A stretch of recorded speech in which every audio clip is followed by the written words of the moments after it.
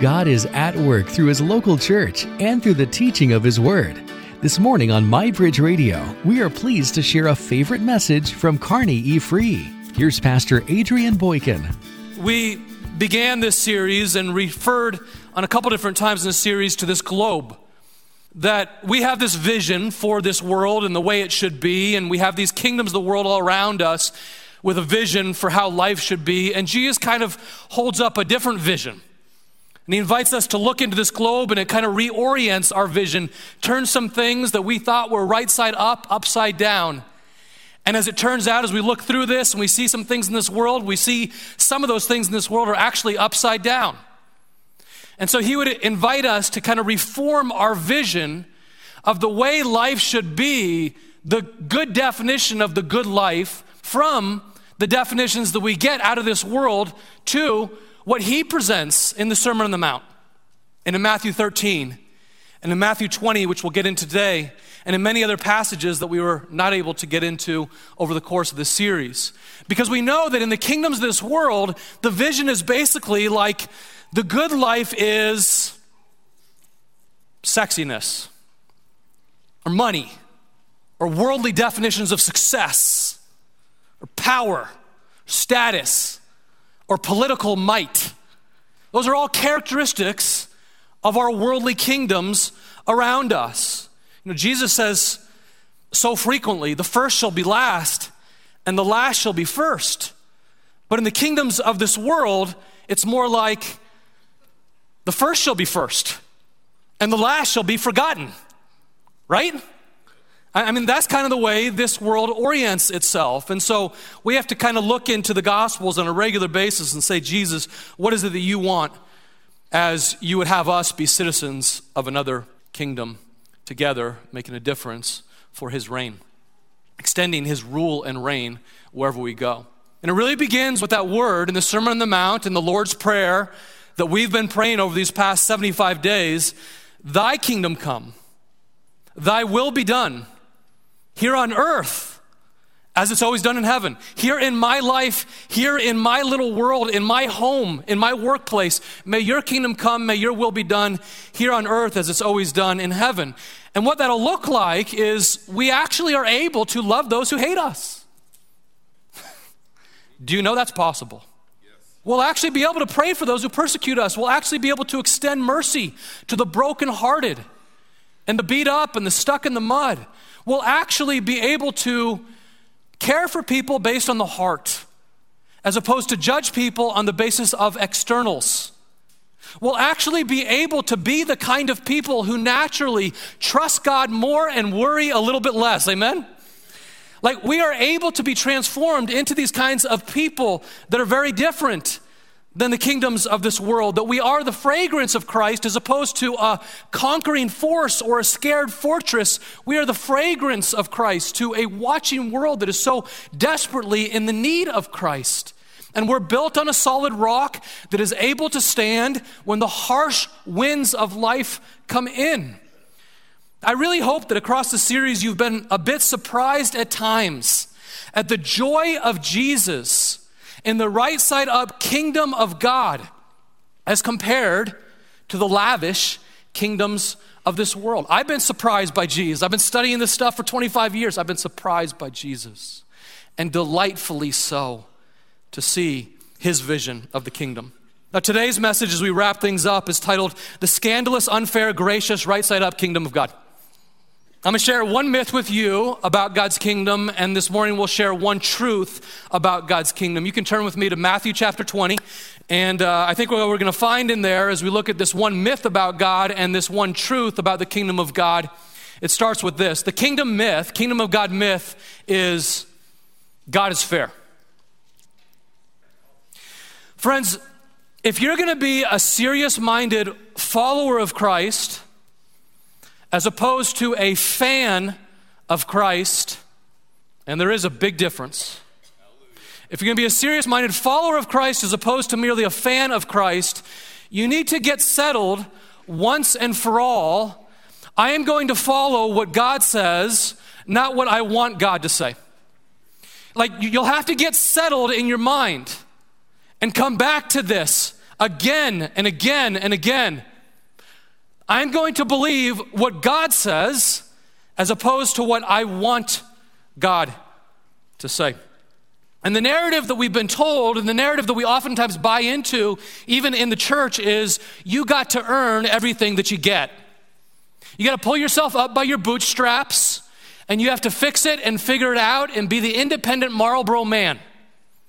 And we love that vision of a man in America who pulls himself up by his bootstraps and he gets it done and he doesn't need anybody's help.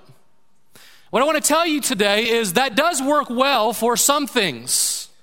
And I have that in me too. And that works really well for things like car engines and spreadsheets. But it doesn't work as well for marriages. It doesn't work as well with the soul. And it certainly will not get you anything before the throne room of God. The myth is that I'm going to put out my goodness to the universe, depending on your religion of choice or your background. I'll put out my goodness to the universe, or I'll put out my goodness to God, and God or the universe or whatever you call it will bring back goodness to me. In other words, God's grace is dependent on my goodness, which basically is all about earning God's love and acceptance. So the myth goes kind of like this. I do some really good things for God. I obey him in a number of different ways. And the result is, by doing these good things, God's going to bring a lot of goodness back to me. He's going to bring his love and his acceptance to me. But if I do some bad things, and if I sin in the wrong kind of ways, then perhaps I will lose his love and his goodness and his grace. Those will be withheld from me. Again, the myth here is this idea that God operates out of what we do. You know, as the Bible says, God helps those who help themselves. Except that he doesn't. And it doesn't say that, does it? It doesn't say that. The myth is God is fair according to our human definitions of fairness. And as we'll see here now in Matthew chapter 20, the kingdom truth is God's grace goes way beyond fairness for all of us. Here's the kingdom truth. God's grace goes way beyond fairness for all of us. Matthew 20, starting at verse 1. For the kingdom of heaven, the kingdom of God, is like a landowner who went out early in the morning to hire workers for his vineyard. He agreed to pay them a denarius for the day and sent them about in his vineyard. About 9 a.m, he went out and he saw others standing in the marketplace doing nothing. He told them, "You also go and work in my vineyard, and I will pay you whatever is right." And so they went. He went out again about noon and about 3 p.m, and he did the same thing. About 5 p.m, he went out and found still others standing around.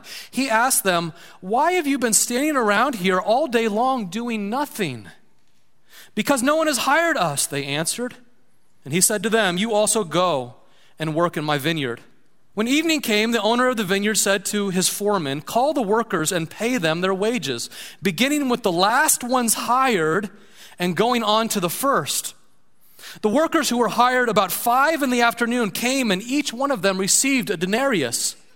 So when those who came who were hired first, they expected to receive much more. But each one of them also received a denarius. When they received it, they began to grumble against the landowner. "These who were hired last worked only 1 hour," they said, "and you have made them equal to us who have borne the burden of the work and the heat of the day?" But he answered one of them, "I am not being unfair to you, friend. Didn't you agree to work for a denarius? Take your pay and go. I want to give the one who was hired last the same as I gave you. Don't I have the right to do what I want to do with my own money? Or are you envious because I am generous? So the last will be first, and the first will be last." What a passage. Now, unemployment in Jesus' day was really high. Okay, unemployment was very high. 90% of people were poor. 10% of people were rich. And there was no middle class. And so this scene would have been repeated day after day in towns and cities all across the Roman world. where this exact thing would happen. You'd have a farmer who would go into the city and they would hire people in the hopes that there would be people there that would come work on their land for the day. And if they needed more people, they would go back at the noontime hour and they would hire some more. This doesn't happen that much in a city the size of Kearney, but if you go into major cities across the United States, larger cities, this continues to happen today. And particularly during periods of much higher unemployment, when the economy is much worse than it is today, this happens all over the place.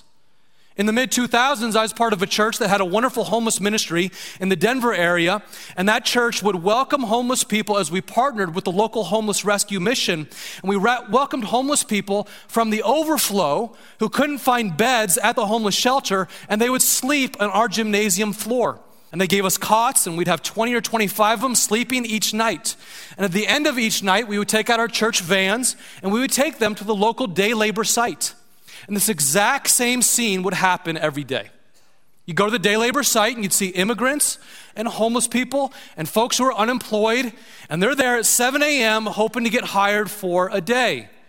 And if they're not hired, they might wait till noontime and maybe they'll get hired for the afternoon. And that's exactly what's happening here in this passage. The farmer, he hires some help at 6 a.m. and the work is larger than he thought. And so the vineyard owner goes back into the fields at 9 a.m.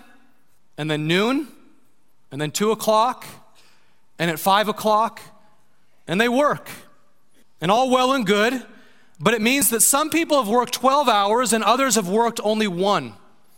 Now the farmer pulls out his bag of denarius coins, and a denarius was like a standard day's wage back in that day. So as he hands each of them a denarius, perhaps you would think about a standard day's wage like today for a laborer. If he went out in the field for 10 hours, maybe he'd make $100. So the landowner says, here's your Benjamin. Here's my Monopoly Benjamin money, okay? The only kind of Benjamins I got. Here's your Benjamin. Here's your Benjamin. And those who were hired last, they look at this $100 bill and they say, what? And a smile goes across their face from ear to ear. We weren't expecting that. But as you get to the ones that were hired at 6 a.m., though, they get the same thing, $100. And they're not too happy at all. In fact, they get ticked off. And if you look carefully in your Bible, Jesus says, verse 11, they received it and they began to grumble against the landowner. And they begin muttering amongst themselves. And perhaps complaining, and perhaps comparing, and maybe someone's rolling their eyes, cussing underneath their breath. Look at verse 13 as the landowner responds. He says, he answered one of them, I am not being unfair to you, friend. Now, this is interesting to me. The landowner represents God the Father, okay? And so God the Father, looking at this one who is grumbling against him, even there, God the Father would say, I am not being unfair to you, friend. You might grumble against me, but I'm still going to call you friend. Didn't you agree to work for a denarius? Take your pay and go. I want to give the one who was hired last the same as I gave you. Don't I have the right to do what I want with my own money, or are you envious because I am generous? I think in those 3 verses that I just read, you have the nature of humanity right next to the nature of God. Like the nature of humanity is to complain and grumble and compare, and left to ourselves, the nature of humanity is to be negative, isn't it? And then you have right next to it the nature of God, which is to be generous. And he says quite simply, are you envious because I am so generous? It's like the mic drop moment by Jesus, okay? Are you envious because God is so generous to you? Now, why were they so upset with the landowner? They begrudge his generosity because he gave in such a way that did not seem fair to them. And frankly, my friends, it kind of seems scandalous to them, just like it would seem scandalous if we were in that same spot in a day labor situation today. Now, you got to notice that the day laborers who were hired at 7 a.m., they agreed to working for a denarius, and they received the wage that they agreed to. Each employee agreed to the same denarius, they're angry with the landowner, not because they didn't get something that was due to them. They're angry with the landowner because someone else did receive this something that they didn't believe that they deserved. And isn't that the way it goes for us? We compare one to another, and in the process of doing so, we lose our joy.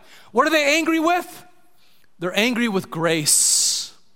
They're angry at the grace of the landowner to treat some with more generosity than they deserve.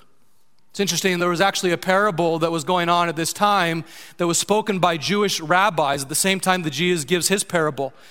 And the parable that was circulating amongst Jewish rabbis was almost identical to the parable Jesus states. It's quite possible that Jesus is using that parable and then changing it.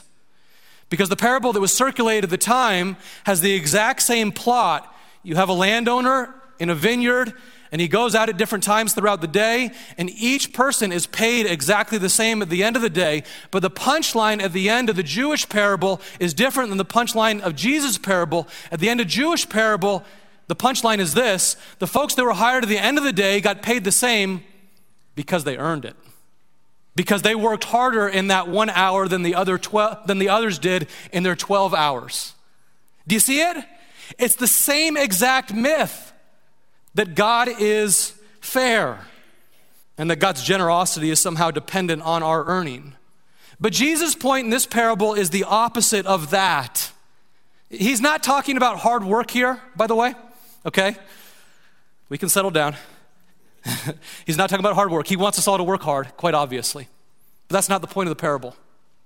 He's not talking about fair labor laws. He's not talking about welfare or redistribution of wealth. He's not even talking about money. I pray that you have ears to hear. He's not talking about any of those things. He's talking about God's scandalous generosity to be gracious to us beyond what any of us deserve. He's gracious in a way that we can never earn. He's surprisingly gracious, surprisingly generous to these workers who are hired at the end of the day, just as he is to the workers hired at the beginning of the day. I love the way author Philip Yancey puts it in his wonderful book. I have it up here, What's So Amazing About Grace? This is probably the best book on grace that I've ever read. And Yancey puts it this way. He says, grace means there is nothing that we can do to make God love us more.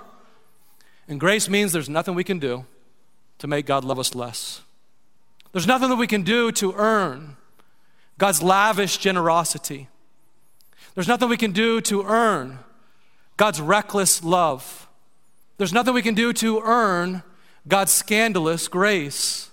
He is the giver, we are the receivers. We simply say thank you. And friends, so long as we are focused on our human notions of fairness, we will be stuck in the comparison trap, where we evaluate ourselves compared to what others have or don't have.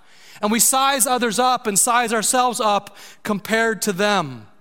Again, this is really hard for us to believe because we've all been kind of bred that we must earn our keep. And there's certainly a place for that. I'm not saying there's no place for that. But what the Bible would say is you cannot earn your keep before God. It begins and it ends with his grace to us. God is just, my friends, God is just, but he's not fair in the way we typically think of fairness. In the parable, the landowner represents God the Father, and the landowner is just to all those who are working in his field, but he just gives to some far more than we think he should. Now, if I were connecting the dots, what I would do here theologically is notice that the point is this, that God can bring someone to himself at the very end of their life, and he can be so lavishly generous and so lavishly gracious to that person that he would forgive that person at age 80, all the same as he forgave someone at age 10. Amen. That's the point of the passage. That God's his graciousness goes way beyond any of ours would, but we should never allow ourselves to get bitter about God forgiving someone else. I know that there's people who ask this question, how could God forgive him? I've met people who are bitter over that. How could God possibly forgive her with all of the wicked things that she has done? I can't believe in a bedside conversion for him. I just want to warn you as your pastor, that is a toxic thought. That is a thought, that is a question that will leave you bitter. A far better question is, how could God forgive me? Like, I look at myself in the mirror and I know my sin before I came to Christ, and I know my sin since I came to Christ. And I know that I can be an angry man at times. And I know that I can be a prideful person at times. And I know I can be an impatient person at times. How is it, oh God, that you would forgive me? How could you forgive this man in the mirror? That you would welcome me into the kingdom of God now, and you would secure my place in the kingdom of heaven forevermore. Thank you, Jesus. This is the question that we should be asking. Friends, the defining feature of Christianity are these twin doctrines of grace and mercy. And grace teaches that God treats you with far more goodness than you could ever deserve. And mercy teaches that God withholds from you punishment that you do deserve. Okay, your sins deserve punishment before a righteous judge. And God is a righteous and holy judge. And he chooses to look away from your sins and place them on Jesus on the cross, such that he would not turn away from you. In his mercy instead, he would forgive you. Grace and mercy are so rarely found in the kingdoms of this world that it's oftentimes hard for us to get our minds around. But the simple truth is, while grace and mercy are rare in human kingdoms, they are the standard of the kingdom of God. Now, I know that there's people who reject Christ because they say it is not fair that she, who would live like hell for her life, would ask God's forgiveness and be embraced into heaven at the end of her life. But that's sad. If someone would reject Christianity because of that, and I've known people who do reject Christianity because of these twin doctrines of grace and mercy, and I'm just telling you, that's a sad and a terrible thing to reject Christianity because of this, because that's a failure to look into the mirror and a decision instead to spend your time looking out the window. And friends, we would be wise instead to regularly look in the mirror and just say, oh my God, you are so gracious to me that you would forgive me of all of these things that I have done. You've given me far more grace than I ever deserve. I love the way the Apostle Paul puts it in 1 Corinthians 6. He's addressing a church of maybe 50 or 60 people. And as he's addressing them in this beautiful letter, he says, do you not know that wrongdoers will not inherit the kingdom of God? He begins with the bad news for us, and then he's going to move toward the good news. He says, do you not know that wrongdoers will not inherit the kingdom of God? And then he goes on to list a whole bunch of sins. It's not an exhaustive list by any means, but it is a long list, and it's one that many of us would find our names on. And his point in this list is there's someone in each of these categories that are in my church, Paul's saying. It says, do you not know that wrongdoers will not inherit the kingdom of God? Do not be deceived, neither the sexually immoral, nor idolaters, nor adulterers, nor men who have sex with men, nor thieves, nor the greedy, nor drunkards, nor slanderers, nor swindlers, nor on and on he could go. None of those folks will inherit the kingdom of God. Okay, how does that feel? That should feel pretty intense. He says, such were some of you. And if you're really willing to be honest with yourself, you're in there somewhere. I'm in there somewhere. But the next line that Paul says is this, the truth of the kingdom of God, you are washed. You are washed. Okay, so like whichever one of those, that's you. However you would identify yourself in those sins before, that is not how you identify yourself anymore because you've been washed by the grace of God. Okay, such were some of you, such was I, but you were washed, you were justified, you were sanctified by the blood of our Lord Jesus Christ, and for the glory of God were brought into his family. God mercifully forgives anyone who will come to him as he is, including us. God graciously extends his love to anyone who will receive him, including us. You see, we operate on the human realm by the principle people must earn their keep. They only get what they deserve. But in the kingdom of God, in God's economy, we all get far more than we deserve, don't we? We all get far more goodness, though, than we deserve. Here would be a good homework assignment. Take some time this week to write down a list of everything that you have that you did not earn. And you will fall to your knees in gratitude. You'll see some things that you did earn, but you'll see far greater things, most of which are not things at all, that you did not earn. Like your life in the first place, like the sunrise, like the sunset, like bald eagles and beautiful deer and pheasants and glorious creation all around us. Did we earn any of that, friends? Like adoption into God's family, like your parents, like the Holy Spirit who now dwells in us, like a heart that is beating right now, like another day. Every good and perfect gift, James 1 says, every good and perfect gift comes from above, coming down from the Father of heavenly lights who does not change. Friends, we would be removed from this earth in a moment if God chose to withdraw his hand from us. It's all grace. We're wise to pause and to give thanks for all he's given and not to take credit. Like, I recognize that there's just such an impulse in all of us to take credit for the good things that I've done and to talk about how proud I am of my work. I feel that impulse in me. We should ditch that thinking. We should ditch that language. You know, the Bible says pride is idolatry. That's the words of Scripture. That pride is the pinnacle sin from which all the other sins fall down. How about instead of I'm proud of what I do, I'm proud of my great work, instead we say, I'm so grateful that God has given me the talents to do the work that I do. I'm so grateful that God has given my kids that I can rejoice in them and see their growth. Because the thing about pride is this, that like, as I take credit for the things that I do, when things are going well, it really goes to my head. And as I take credit for the things that I do and things are not going well, it breaks my heart because it's all dependent on me.